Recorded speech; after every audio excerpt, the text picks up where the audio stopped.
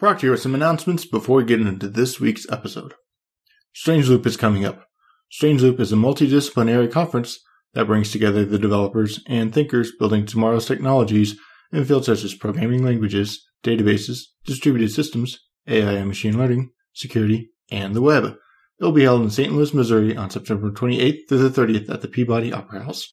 There are still a few tickets available for Strangeloop, and Friday, September 8th is the last day for regular rate tickets. Visit thestrangeloop.com to keep updated and for more information. PWLConf 2017 is the second full-day Papers We Love conference, co-located with the pre-conference events at Strangeloop in St. Louis, Missouri on September 28th.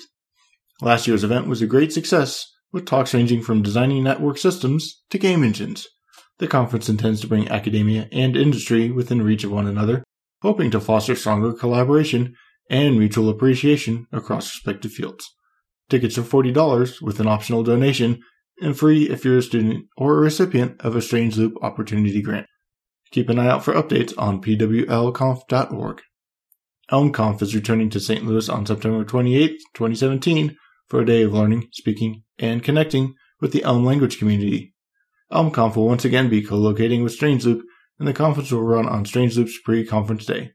For tickets and for more information, visit www.elm-conf.us. Open F Sharp will be taking place the 28th and 29th of September in San Francisco. Taking place in the heart of San Francisco, Open F Sharp features 2 days of F Sharp talks and workshops with world-class speakers and a unique opportunity to connect with the F Sharp community and some of its key contributors, all while learning about the latest developments in the F Sharp ecosystem. For more information and to register, visit openfsharp.org. RacketCon is October 7th and 8th at the University of Washington and includes 1 day of speakers and 1 day of collaborative hacking. Their keynote speakers are the CS professors Dan Friedman, co-author of the classic reference Essentials of Programming Languages, and Will Bird, inventor of Minicanron. Details and tickets are available through the webpage at con.racket-ling.org. Celebrate the 10th anniversary of the release of Clojure, October 12th to the 14th at the Clojure Conj in Baltimore, Maryland. The schedule and speakers have been announced and registration is open. For more information, visit 2017.clojure-conj.org. Lambda World is back, taking place in Cadiz, Spain on October 26th and 27th. Early bird tickets are sold out, but student tickets and regular price tickets are still available. For more information, visit www.lambda.world. CodeMesh will be taking place the 8th and 9th of November. Keynote speakers David Turner and Margot Siltzer are already confirmed. Speakers have been announced and early bird ticket sales have started. For more details and to register, visit www.codemesh.io. MoonConf will be taking place in Phoenix, Arizona, November 9th through the 11th. MoonConf is a 3-day conference for the functional programming community to learn and celebrate together. There will be single-track talks on Thursday and Friday, and an all-day open space unconference on Saturday. For more information, visit www.moonconf.org. Clojure Sync is a new conference by the creator of PurelyFunctional.tv, Eric Normand. Set in New Orleans in February 15th and 16th of 2018, Clojure Sync is all about the craft, business, and culture of Clojure. Go to clojuresync.com, that's Clojure, SYNC.com, to sign up. Lambda Days 2018 will be taking place February 2nd and 23rd in Krakow, Poland. 2018 Lambda Days call for papers is now open. Submit your proposal for a chance to join Jose Valim, Feline Hermins, Philip Wadler, Heather Miller, and others on their stage in February. The call for talks is open until October 30th, and a research track is available as well. The last very early bird tickets are on sale. Get them while you can. And if you don't manage to catch the very early bird tickets, don't worry. Early bird ticket sales start on October 1st and will last for a month. For more information, to submit your talk proposal, and to register, visit www.lambdadays.org. And if you know of any other conferences around functional programming, email contact@functionalgeekery.com and I'll be happy to announce them. Also, some of you have mentioned that you would like to show support for Functional Geekery. In that vein, Functional Geekery now has a Patreon page. If that is how you would like to show your support, you can find out more at www.patreon.com/fngeekery. And a giant virtual hug goes out to all those who are already supporting the podcast. Lastly, if you're enjoying Functional Geekery, please help spread the word. If you would leave a rating and or review on iTunes or your favorite podcast directory, or even share your favorite episodes on social media. I need your help to spread the word about Functional Geekery. And if there are any guests or topics that you want to hear from or about, please reach out and email guests@functionalgeekery.com, and I'll put them on my notes for future episode ideas. Thank you for listening and for all your support. Welcome to Functional Geekery. I'm Russ Proctor, and this week with us we have Reed Evans. Reed, would you mind telling everyone a little bit about yourself? Yeah, hi, thank you so much. So basically, my name is Reed Evans. I'm a software developer in the Knoxville, Tennessee area. I'm actually a software consultant with a company called ResultStack. And I've been doing programming. I guess I started on a TI-83 calculator in like 7th grade.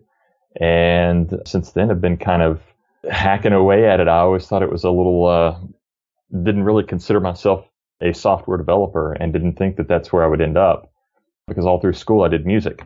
And at some point, as I was slinging code to pay for my rent and everything during college and room and board and all that good stuff, while trying to make it as a musician, I realized that I'm making more money doing software and enjoying it more than the music. And so I kind of made the switch. And at the very end, really, I finally ended up getting a software engineering degree, which is nowhere near the rigor of some of the comp sci degrees that I know some of the people who have been on your podcast have. But really, that's where I started in programming, and then ended up doing a lot of Delphi software development with a small independent software vendor, and actually rage quit a kitchen job. And my dad owned a company that was doing some software development, and he was like, "Hey, you want to come answer phones?" And that's where it all started, just being around the software. And I went from there, was doing Delphi up until 07, switched over to .NET because that's where all the jobs are in Knoxville. And did that for a very long time and still dabble with a lot of it.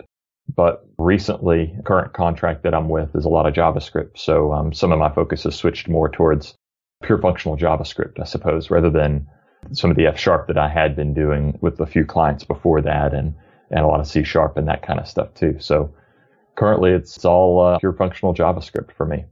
So you get Delphi, you do .NET. What made the transition? And we're going to get into some of the other stuff you're involved with, because you got your functional Knox and you've got a YouTube channel and other things going on now. But what set that stage for that first transition, or first even exposure before you started to transition to the functional mindset? What were those first hints, and what put that on your radar as something to look into? Yeah, I think that's a great question. I would say that I had been kind of functionally curious. I went to a talk, I don't even know how long ago it was, but it was a talk at a local conference that's here in the Knoxville area called Codestock, that was given by Rachel Reese, who I know has been on your show. And she was talking about F#, obviously, because that's really one of the main things that she talks about, as well as the other functional stuff. But at the time, it was an intro to F#, and I had seen it when you load up Visual Studio. It's like another language. It's like, wow, that's kind of neat. And she talked about some stuff that I had no idea what she was talking about. That was all on me, not having a clue about any of these terms like currying and partial application and all of that kind of stuff, that I had never even heard of those terms at the time. So that kind of, I would say, got it on my radar. I think the next year after that, I was presenting at that same conference, Codestock, and I gave a talk on, it's still very much object-oriented, very much the whole solid principles and that sort of thing. But it was on Signs You Should Probably Refactor. And looking back at it now, if anyone listening to this actually sat through that talk, don't pay attention to what I was saying because it wasn't awesome. But there was a guy who was in that talk, came up to me and said, "Hey, we kind of met and became like little Twitter buddies for a little bit." And his name is Carl Kim. I think I'm pronouncing that right. But he was big into F#, and he kept tweeting about F#. And I was kind of like, maybe I should take a look at this a little bit more, because I kind of got sick of where the whole abstraction was. You had to go create this interface, and in C#, that's in your whole other file. You're creating your interface file, and then you got to create your class file, and you got to do all this stuff. You end up writing all this code just to be able to have the idea of abstraction. And then when I started seeing the fact that in functional, a function is an abstraction, it was kind of like, wow, I could write a whole lot less code and do a whole lot more with it. So I think that's really where it started going. A few really, really awesome videos that I always point to. A talk by Jack Dietrich called Stop Writing Classes, which was a Python talk. but that was really, really good. And there was another one, Practical Functional Programming by James Coughlin. Blew my mind the first I saw that. And then just started watching videos, listening to people talk, getting more and more into it. A buddy of mine that I worked with at the time, Kyle Kress, he and I kind of just started nerding out on it. I finally had someone that I worked with that was like, yeah, there's something to this. We'd come into work every day. We had our stuff that we were doing, but then we would just kind of validate stuff between each other. And it was just a really fun environment to be in. And if you're looking at these, you're getting an understanding of F#. As you're still doing this stuff and you're trading these ideas back and forth with your coworker, was any of that making your way back into C#? At that time, I believe probably LINQ was coming around. Was there stronger pushes in some of these designs that said, well, now I'm seeing stop writing classes, this presentation that's focused on a different language, but yeah, those things still apply. I'm pushing my C# a little bit more, not enough that it's going to be a monstrosity, but what was that experience, if any, of rolling some of those ideas back into C# as you were pushing down the F# route? Yeah, so at first I would say not at all, because at first, and I see this with a lot of people with new languages or paradigms, at first my initial thought is, wow, this is really hard. And then my next thought, after I kind of got past the syntax, because I hadn't worked with an ML language before, everything I had done was ALGOL, or based from that, right? So at first, wow, this is hard. I don't know what any of this stuff means. I can't even parse it in my head to be able to do anything with it. To, this is the best thing ever and C# is absolute crap. And was that way for, I won't say I was that way for a while, but not quite as zealous as maybe that sounds, but definitely hating working when I had to write C#. And then it's kind of come full circle a little bit because, so actually I was just in Kansas City, KCDC, which is a big kind of general purpose conference, basically the smack dab middle of the US. And I actually gave a talk on writing C# without nulls or exceptions, which had a packed room because everyone understands that that's a problem in the language. And then as I went into it, I kind of came clean and said, so this is a talk about functional programming. So kind of coming back, making peace with. In fact, one of the things that I've been kind of enjoying doing is to understand some of these other concepts that I'm learning from languages like Haskell and PureScript and using Ramda Fantasy and some of these things with these higher level abstractions and types is to try to port them back into C#.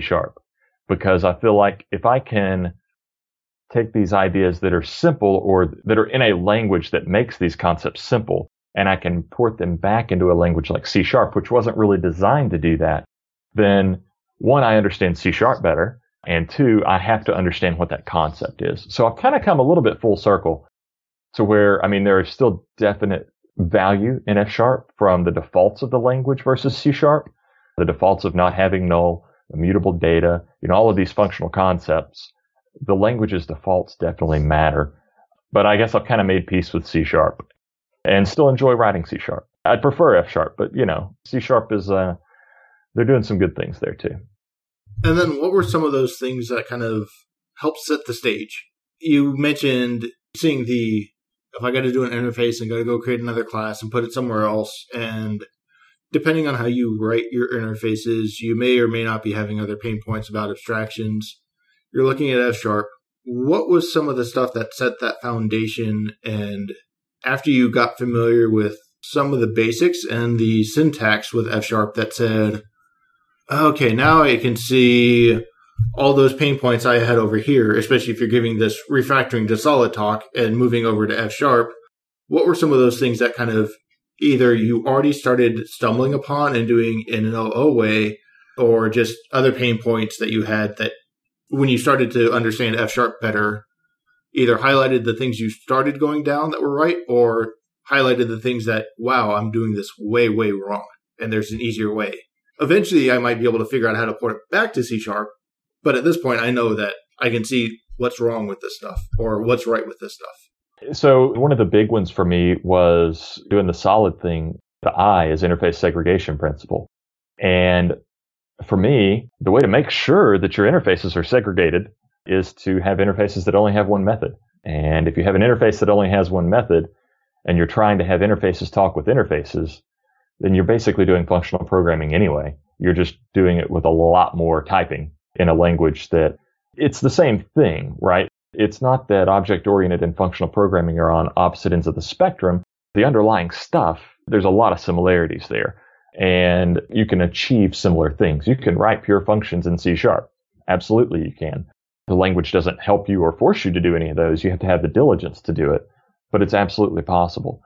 And so for me, that was one of the big ones, is when I realized that if I have a function from A to B for whatever A and whatever B, I can replace that with any other function from A to B. And that function, I don't have to say that it's part of an interface. I don't have to write any of that other stuff. It's just I can program with the types and that just all works. And for me, that was one of the big things that I saw that I liked enough to get me to where I was like, hey, this is pretty cool. And then I saw Scott Voloshin, who I also think has been on your podcast, his railway-oriented programming. And I was like, one, utter disbelief that you could write code that way, because I had never seen anything like it in enterprise land in Knoxville, Tennessee, which, despite what you might believe, is not the hotbed of forward thinking when it comes to computer science. So going that route and then seeing that railway-oriented programming and just, I mean, I binge read that on like a Saturday with, wife and kids trying to get me to play and do other stuff. And I'm like, no, Saturday's usually their time, but I just went all in on it, really enjoyed it.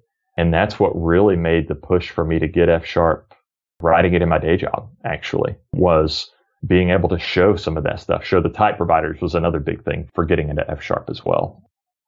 But to be able to push those things and to be able to prove and go to management and say, look, for these very, very concrete reasons, this is why for this project, F# is a better fit than C#, because this project has a lot of data and we can use type providers to eliminate a whole class of bugs. And then we can use this railway-oriented programming thing to greatly clean up all the business logic and everything. So those were really the defining things, I guess, for me to really jump all the way into F# at the time from C#. And those are the things that really got me into it. And you mentioned the interface segregation principle. Were you already going down that route of pretty much an interface with just one method or function on it? And you just noticed that proliferation everywhere and your team noticed it. So when you came back, you're like, look, we're already going down this route and this can clean it up. Or was that something that said, well, interface segregation principle, yeah, we went down from 50 methods on this interface to 10, but we're still not at that one thing. So what did that look like with that? And then how much of that foundation in that sense was set when you took it back to say, here's what we're seeing on our stuff, and here's how much more simply we can do? Because if we're already going down this route for things like interface segregation principle, and we're already leaning towards this track, makes that F# sale easier or harder? Yeah, so I think the fact that we were interested in that, and I should say that between the two, there was kind of a switch in teams at the time too, but going down that route, at that time, I went from what I think of as very traditional enterprise developer position that I was in. I was a team lead on a small team that the company who I worked for had no idea that we probably existed because there were so many layers of middle management. But going from that to a very fast-paced agency mindset where the value was in the client wants this, we need to deliver it to the client, rather than more of an enterprise thing. Let's make sure that our velocity is good and let's plan for this specific sprint. It's like, no. The client needs this. Let's get it done. And I think from that standpoint, when I was able to show, so to set the stage for what ultimately sold it, was we were transforming some data from an old system to a new system that we were going to build for the client. The old system they had outgrown, and we were going all new. And so I was given a week to transfer data from the old system to the new system. And I had seen some stuff on type providers, and I thought, hey, this is going to get used once. Might as well learn something about type providers. And I had all of the transformation for all of it done in a day. And so then there's 4 other days that the company can use me to work on other things rather than, it took me a fifth of the time that they had allotted. They're obviously seeing value there. And then my point was, well, let's just create a little F# DLL, just like a class library or whatever. Let's create the F# DLL that's just for the data access. And then we'll just call that from C#. And I put together a really quick proof of concept that showed that worked. And then it's like, now we don't have to deal with any data access problems. Like if it doesn't compile, if we're out of sync, then it won't compile. and with way less ceremony than what you would get with the traditional ORMs from .NET. And I got buy-in on that because I had proven that we thought it would take a week, and instead, even in a language that, one, I didn't know that well yet, two, was still struggling to try to figure some stuff out, and three, that at the time really didn't have very good support with Visual Studio. There were the power tools at the time, which helped a ton. But with all of those three things, I was still able to produce that much faster, 5 times faster, and it was right, and it worked the first time. That's a pretty easy sell when you're in an environment whose primary focus is on delivering software, not delivering story points or something similar to that.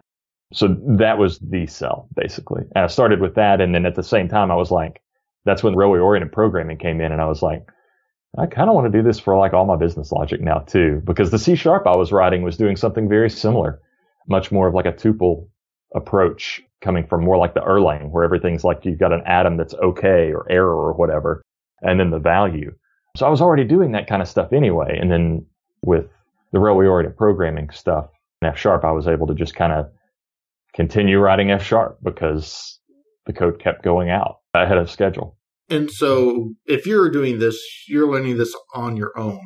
If the agency is interested in it because it's, hey, you're 5 times faster. Once that starts propagating, how big was that team, and what was that distribution of knowledge and sharing this idea and spreading this out to the rest of the team? And what did that look like? Was that just you off and you're like, I'm going to just do the separate component first? Are you pretty much the single person responsible for this product? Or was there a team of 5 or 10 other people that you kind of had to either cohorts because you're all working on separate projects, but kind of like, okay, you're doing this, you've also got some extra days, go bring these people in and transition. What was that transition to spread that knowledge around that started building, I'll call it the Pico community of just the workplace before you start to do some of this broader community building in Knoxville around functional programming and your learnings? Yeah, so we were a very, very small team. It's interesting because we did some things to try to spread that knowledge, but the company that I worked for was primarily a PHP and primarily a front-end shop, but most of the back-end stuff that they had was PHP because they did a lot of content management system stuff. And so PHP, that's like, if you want a content management system, like PHP's got 1,000 of them that are all pretty good, you know. And so we ended up doing a lot in some of it in .NET for some other stuff. This project didn't have anything to do with the CMS, but I say all that to say there was really only like 1.5 other .NET developers even in the company. What I did find interesting, though, is that as I got more into functional programming and I get the QA and the QA managers and everyone's coming back in and validating the code after it's done, and they're saying, well, you know, you just don't have that many bugs anymore. And so then other developers who were JavaScript developers or PHP developers are coming to me and it's like, what's this thing that you're doing? I'm like, well, it's called functional programming. And so we start going into it. And it's really interesting because the shift while I was there, and I definitely do not attribute this to me, I think it's industry-wide is shifting that way, but is from everything has to be mutable and object-oriented and everything should be object-oriented to now I'm hearing, you know, they're using Cycle.js and Folktail for some validation. And like, it's really neat to see all of that happening. So it wasn't so much that I was able to sell F# to the other people, but the general concepts around functional programming were definitely disseminated from that standpoint. And I think too, that because that was my experience, it really helped to see, going back to your previous point about C# and F# and coming back to C# with F# ideas, I was always doing that because there wasn't really anyone else that I was in an office with that was doing much F#. So to have to take whatever terms I had and make them in terms of JavaScript or C# or whatever other languages that they were working with kind of had me already thinking about this idea that there's some underlying kind of theory that can be used amongst all these different languages. And then we'll get to the functional Knox in a little bit, but I want to set the stage a little bit more about transitioning these people, sharing these ideas, folding it back in. You talk about sharing it with PHP developers at the time and JavaScript developers at the time. you've moved into JavaScript and are doing a lot of functional JavaScript. That gets into, there's one of these cruxes of, there's functional JavaScript and functional programming in general, but between JavaScript and F#, there's that big divide of type support and how you actually have railway-oriented programming and being able to do, whether it's not, even if it's not type providers, but be able to type classes and summon product types and be able to have some of these expressiveness that you talked about that you're like, I even miss these in C#, as opposed to a bunch of interfaces. Well, now you're going to the dynamic side of JavaScript. What were some of those things you saw in, I guess, first, spreading the functional ideas to other developers who are coming from the dynamic side and helping them understand, and then some of the differences that you see and how you account for them or embrace the differences of the static ML family functional programming to the wheels off, anything goes, you have type coercions in JavaScript that you may or may not even want. What was some of that transition like for you in setting the stage there? Yes. So I'll say when I first started doing JavaScript, it was, I don't know which ES number it was, but it was not fun at all. But I'll say that I was very fortunate that when I finally started getting paid to have JavaScript and writing JavaScript be my day job, it was ES6 is what we're doing, right? Everyone's ES6, right? We've got plugins, we got Babel, we've got all these different things. But a lot of the things in ES6 solve a lot of problems. It's really interesting. So obviously went through the Professor Frisbee thing to see how he was writing these pure functional applications and all of these concepts that I had been doing in F# and twiddling around some with Haskell and some with PureScript, and how he could do that stuff and then do it in JavaScript. And, you know, it's interesting because with these libraries that we have like Ramda and Ramda Fantasy, in a lot of ways, this pure functional JS that I'm doing, while it doesn't have the static types, so I don't have a compiler to help me with the types so much, I'm dealing with the shape of the data, not so much what type I've told the compiler that it has to be, or with Hindley Milner that, you know, the compiler's inferred about my type. I am dealing with the shape of data, that's a mind shift, but it's almost like it's the closest thing to Haskell that I've ever been paid to write, because Ramda and Ramda Fantasy really allow you to have type classes for the first time, or you can fake type classes, I will say, because as we're talking about shapes of data, the shapes line up, and so you're fine to do all of these things. You can map over any functor. You don't have to say, like from an F# standpoint, I would have to say sequence.map or option.map. I don't have to do that. I can just say map.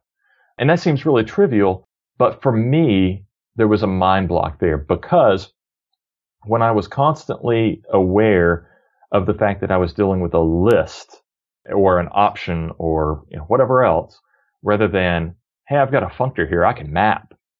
When I made that shift, I don't think I would have gotten to that shift if I had stayed in F#. That's not a knock on that language. There's very real reasons why that language does not have this higher kind of type thing. But in JavaScript, I didn't have to worry about that as much. I could just say, look, I got a future of a maybe of an option of an array, and I want to deal with each item in the array. Okay, well, I'll just call map 4 times and then pass my function, you know? I don't have to think that it's in all of this stuff. I just know that it's in this nested thing somewhere at the bottom there's a value, and I got a whole nested thing of functors. Let's just map until we get to what the value is. And that was really freeing to me, and really just feel like just really accelerated my growth in functional programming. And now taking that concept and going back to a Haskell or PureScript, it's like I've got the best linter that I could come up with that's added into my JavaScript because of, I guess, my journey through what I've been doing. There are plenty of times where I'm like, man, just a little bit of static type would be really, really nice right now, especially when you go through some of the bugs. I definitely say that. My main thing for doing a lot of teaching in JavaScript and that sort of thing is I've given many presentations on F# at general purpose conferences. I was fortunate enough to be able to speak at LambdaConf a few years ago as well on F#. What I will say is that for me, as someone who wants to teach people and hopefully, you know, help people learn, you know, it's a much bigger ocean in JavaScript. There's several billion JavaScript developers, or however many of them, and there's not that many F# developers. So that was really the impetus for me going into more of the teaching with a JavaScript, and even now teaching functional programming concepts in C#, because there's just more C# developers. The F# developers, I'm preaching to the choir. They already know these things, right? The people who are curious in that, they already know these concepts, or they're already interested in them. And so maybe try to convert some other people there. But yeah, I mean, as far as the types are great, but types, I have not yet been paid to program in a language that has types that are sufficiently advanced enough to allow me to do some of the things that I get for free with JavaScript, such as the shape of the data coming in. You can do that in some of the PureScript has this. Actually, TypeScript has it as well. But, this whole concept of, hey, I want some data that looks kind of like this, and that's what I want to operate on. I've never programmed professionally in a statically typed language that would allow me to do that. So I think that would be the ultimate. And you mentioned ECMAScript 6, and I know some functional people have pros and cons about that because you have now officially classes, which pushes some people down more the object-oriented route, and then you have the getter and setter stuff that's not actually functional, so you can't actually compose those things at all. So if you have mixed minds about which route to go with JavaScript, ECMAScript 6 can either make your world a whole lot nicer or a whole lot messier. So around that, what if some of the things you found that kind of help navigate some of those features, or even bringing in things like Ramda and Ramda Fantasy versus just people who are borderline with underscore or Lodash and may or may not even take advantage of map and filter and select and reduce and all these other things that even underscore or Lodash just gives you at a basic level, but are still intent on writing for loops in JavaScript. What was some of that transition of how you're seeing this functionality and balance of JavaScript being a bunch of different things and getting people to be able to take advantage of Ramda and introducing it and taking advantage of these types as opposed to, well, now we've got this other kind of style of JavaScript in these projects because people are coming in. We're either getting new hires, we got to train these people up, or we've got existing people who haven't quite made the jump and are still fighting for an older or newer or different style of JavaScript. Yeah, so something that I should say about what I'm doing is a lot of what I'm doing is consulting work. So from a team standpoint, people are paying me they're doing a lot of finished product stuff.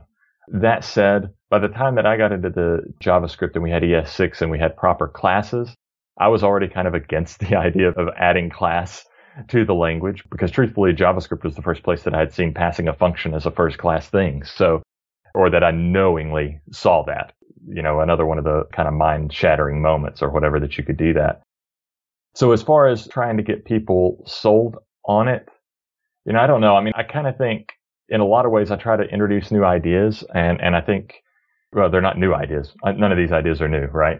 But introduce other people to ideas that maybe they haven't seen before with the intent that I want to kind of simultaneously make things seem obvious and shatter their minds at the same time. And that's really, really difficult to do. And it may be a paradox that might not be possible, but that's kind of, especially in presentations, that's usually what I go for.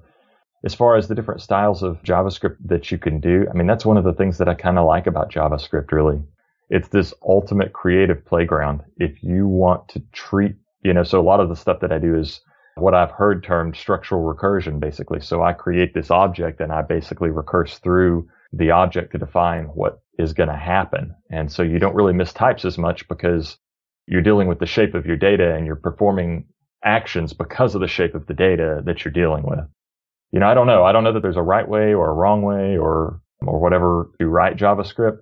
The way that I write it, you will not find the class keyword in my JavaScript. Well, and if you're coming in as a consultant, I don't know if that's a team of people coming in and you're delivering a project just by this team. So it's like, we've got a set way of doing things, or it's we're coming in and now we've got to work with an existing team and kind of meld those two together. And that's kind of where I was wondering of bringing that in, because I know you also have a YouTube channel which you try and explain this stuff, but there's explaining it to people who are kind of curious and interested. And again, seek out that YouTube channel versus, no, I'm doing classes, I'm doing modules with functions that give me objects and pre-ES6 classes. Where is that falling on some of these things when you're trying to integrate and say, well, here's Lodash underscore, if not full on Ramda, and making that sell to coworkers or establishing a relatively consistent or at least a walled off garden in the segment area of a code base? Where's that falling with you, and how have you found advocating these ideas in those scenarios? Yeah, that's a great question. And I think the walled garden approach is probably pretty good. I'll say that a lot of what I get asked to do is greenfield stuff. So that makes it easy. When I'm not doing greenfield, unless you're able to have something that is very much a walled garden or some shared reusable function or something that can be used by a bunch of different people, I think functional programming is amazing. I think everyone should be writing pure functions all the time. I think they're going to be happy once they get there. But if you're on a project that's already existing and you all of a sudden have, what was Reed writing here? Well, I don't even know what this means, which is not to say that we should pander to a junior developer's aesthetic or anything. It has nothing to do with seniority level. It's just at some point the program needs to be at least somewhat consistent, at least within a specific module or however it's broken up. It obviously will completely depend upon the project. But I think you definitely want to, coming in and being a new person on a team, for me, I'm going to take a backseat role. This team is established. They've obviously been producing software. They've got their structures and everything in place. If it's that sort of case, it's a completely different scenario than if I'm greenfield. If I'm greenfield, you tell me JavaScript, that's fine, but it's going to be pure functional JavaScript. So that's where I would land on that. And then in those two scenarios, there's greenfield, and then I hand it over, but now I have to explain Ramda and make that transition, even if it's greenfield. It's all consistent across this project, but we may have senior or principal who still never made that functional transition. And then like to hear some of that experience, but also if you take a back seat, how do you approach and say, even if it's like your C# stuff where you were going through and saying, we've got this stuff, can we at least pull this out to pure methods, and here's some test differences? What are the two different approaches that you have there on some of that stuff at a high level, and things you found helpful? Because if we have people who listen to this and do JavaScript because they can't pull in Elm or PureScript or whatever they might ideally like to do on their own, there's that sale of, we got to all work in a team. How do I help advocate this, share this knowledge, and some of those things that work well for the handoff and transition, and getting people to at least shift over just a little bit, even if they haven't drank all the Kool-Aid? Yes. What I have found is that completely depends upon the language and the community around the language. With JavaScript, the community is embracing functional like no other open type of language. And I mean open in the sense of, to the other question of, you've got classes, you can do OO, with the prototypical inheritance. That may be the wrong way to say that, but with prototype inheritance. And then you can also do purely functional stuff. So for that community, it's much more like, hey, did you know that this is this thing that you can do? That seems to sell better. And I've had a lot more success there with that. For the .NET community, my experience, obviously I can't speak for the whole community, but my experience has been they don't want to change. They want to write the code that Microsoft wants them to write. And it's that community. There's a lot of value in that because they feel validated by this because there's this big company that's writing software this way and they can follow through that. So as far as embracing a little bit more purity in the .NET world, one way to do that I've had some success with is showing how easy unit tests are.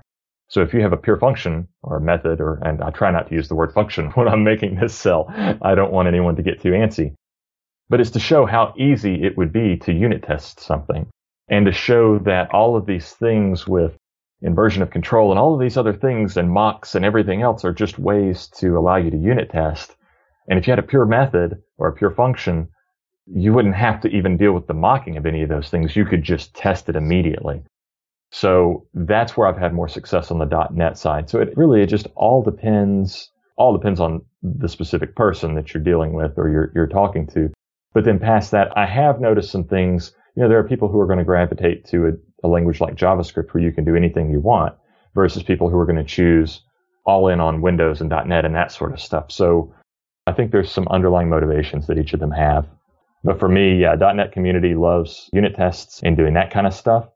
And so even without doing any scary functional stuff or bringing in any other libraries or using any of the implementations of maybe or either or IO or any of these things I've written in C#, just showing that if they write a pure method, it's easier to reason about that code and it's easier to depend on it. And you've got a YouTube channel as well where you're advocating some of this stuff. You're sharing your knowledge and you're pushing the functional JavaScript and you're helping to build and educate the community. And some of that gets back to these experiences that you've had with introducing it to coworkers or these other teams you're consulting with. I'm sure some of this is coming from the functional Knox side as well. So I don't know if we want to start with the functional Knox and some of those lessons you've learned for putting on a user group and trying to sell this at a local community level and those lessons and problems you've encountered, or work backwards from your YouTube and start talking about how you're selling this and then go back. So I'll let you kind of take that community and sharing lessons learned and approach it from whichever direction makes sense to start the explanation from, or when you're going out and advocating these ideas and lessons learned that you're putting on meetings and user groups and YouTube channels to sell this, and back into however those lessons were acquired to begin with. Yeah, so I would say let's just go chronologically.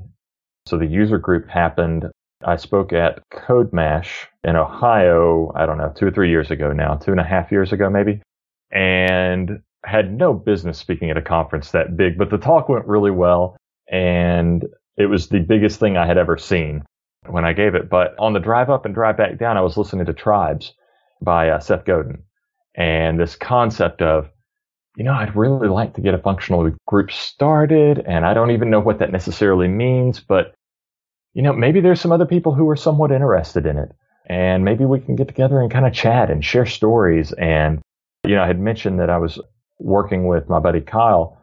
He had moved. He's now, actually, I don't know where he is now, but he had moved to Colorado for a job. And so I was looking for just some other people where we could get around and just chat. The hallway track kind of thing was all I wanted it. I said, if 2 people show up, I'll be happy. And as it turns out, the first meeting that we had, there were like 4 people there.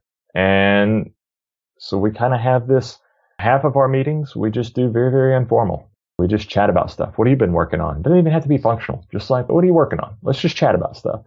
There's enough people who are functional zealots in the house that the conversation naturally comes back to it. Because a lot of times it's like, you have to show where the pain is with what someone's doing right now. And a lot of times they don't know that they're enduring that pain. Sort of the Stockholm syndrome kind of thing. So with that, a lot of times it's hearing them talk about what their pain points are and then saying, oh, well, applicatives would solve this problem for you, or whatever it happens to be, right? So that's kind of where it came from. And it's just a lot of people sitting around and chatting. And then the other half of our meetings that we do, the first, I think it's Tuesday of every month, we do more of a presentation style format. And to that, I will plug that we are absolutely open to remote presentations. So Knoxville's kind of a difficult city to get to from an airfare standpoint.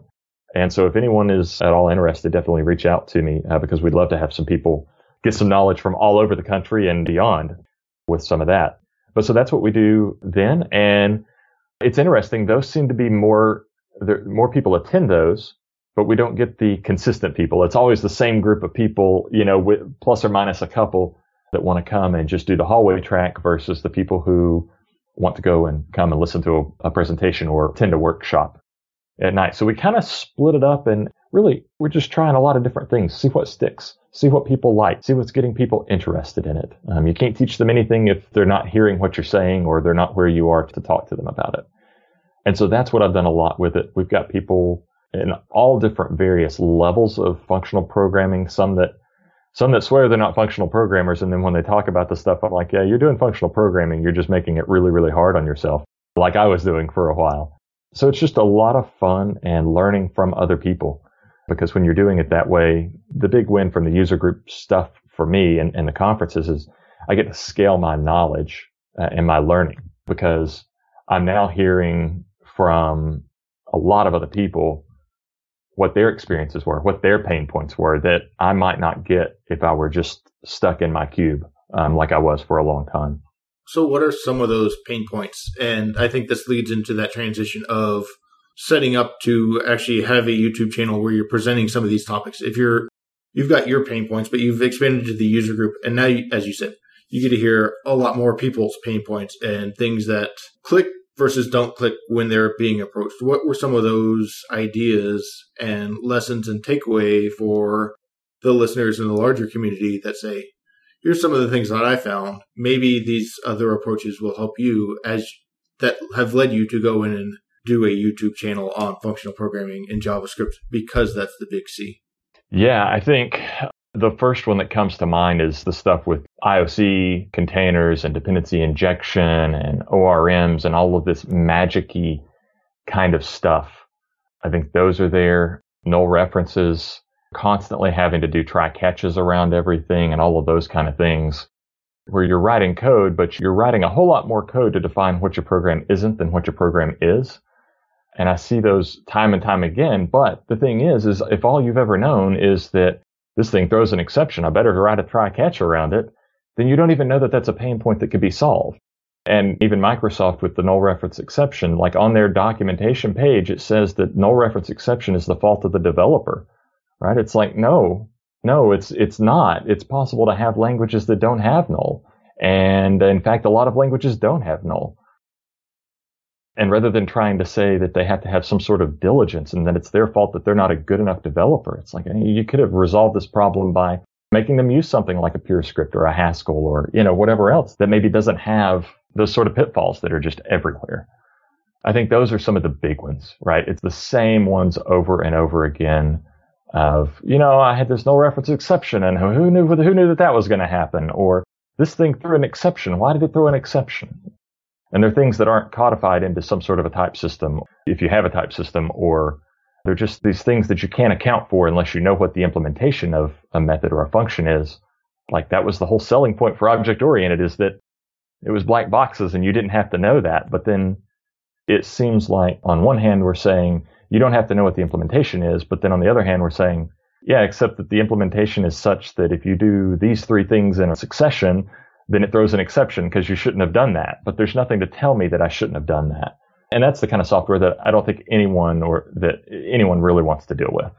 And so we're coming up on time. I know there's one other topic you probably want to at least put out there and discuss, and we can either bring that up separately or we can address that here. But is there anything that we haven't brought up specifically, or points that we think we need to go back and re-emphasize before we start to wrap up the episode? Not that I know of. I mean, I think those are the big things. That's basically what I'm doing right now.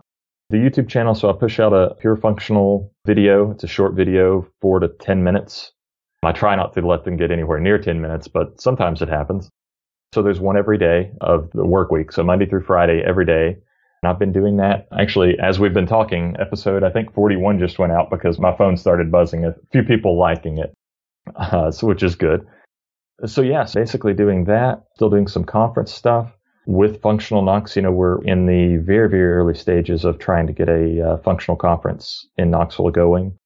So hopefully I'll have some more stuff. You do a great job of mentioning all the upcoming conferences. So hopefully one day one of those will be there. But really, it's just an extension of enjoying this meetup space of really curious and intelligent people wanting to get better at this job. And we want people from Knoxville's kind of this small little area. And I'd love to get more input from places outside of the Knoxville area. And the thought being, you know what? It's not too cheap to fly here, but once you're here, everything's really cheap. So maybe we can make a go of it and try to do something there. And that Functional Knox conference is the topic I was saying we'll probably dig in a little bit more. Yeah. Just at a high level, you're looking at it for next year. What was the motivation? You kind of talked about wanting it broader, but what was the motivation of wanting it broader? Is that pulling in people from Nashville and the surrounding area and having a small regional mini conference? Things like getting an extra 50 people to come in versus looking at something a little bigger? Do you have any tease and description of Functional Knox that you want to kind of put out there at a high level, just so people can keep it on their radar and look for things like, should I even think about looking for the CFP?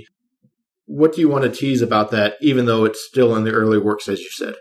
just to keep it in people's radar and plant that seed in their mind if that's appropriate for them? Sure. So one of the main things that I wanted to do, so most of the conference presenting that I do is at general purpose conferences.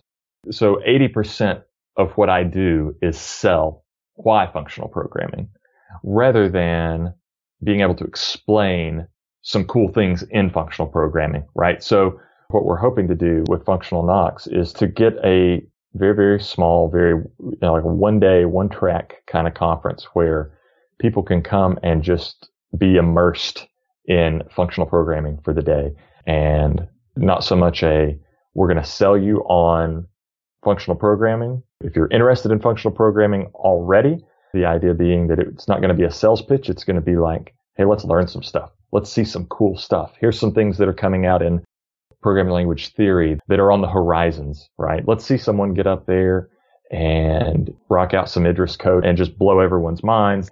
Let's see some free monads. Let's see some of this stuff that you're never going to get to present on or see at a general purpose conference. That it requires a functional conference, because otherwise very few people would attend those kind of sessions in a general purpose. So we wanted it to be a little bit more focused, and that's where we're trying to go with it, I think. So yeah, going forward, that's the idea. And so far, all roads look very, very positive for us doing this.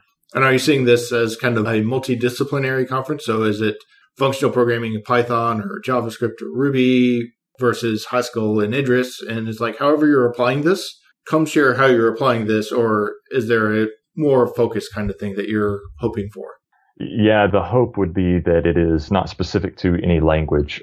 The hope is that it's much more, here are functional concepts that can be used in a lot of different languages. Now, there may be some language that allows, if you're going to get up there and show dependent types, your selection of languages that you could choose to show that versus languages you could choose to show a function are going to be obviously constrained.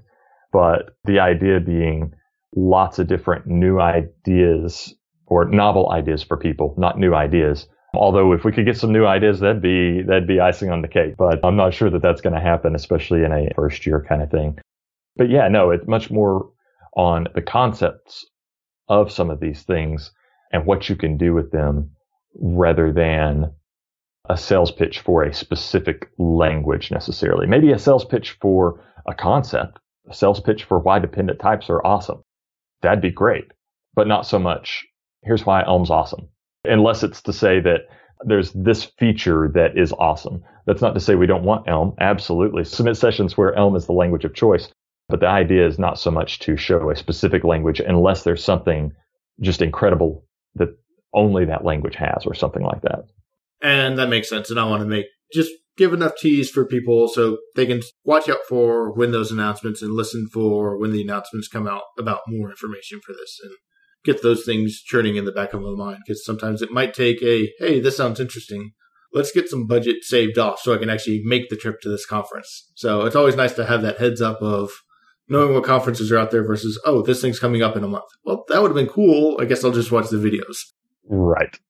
Yeah. And two, like I say, it is very early days, but the more people that get interested in what the idea is, it kind of keeps me honest and makes me, follow through with what these plans are. So, the best way to follow through on something is to get started and make it public that you're starting it.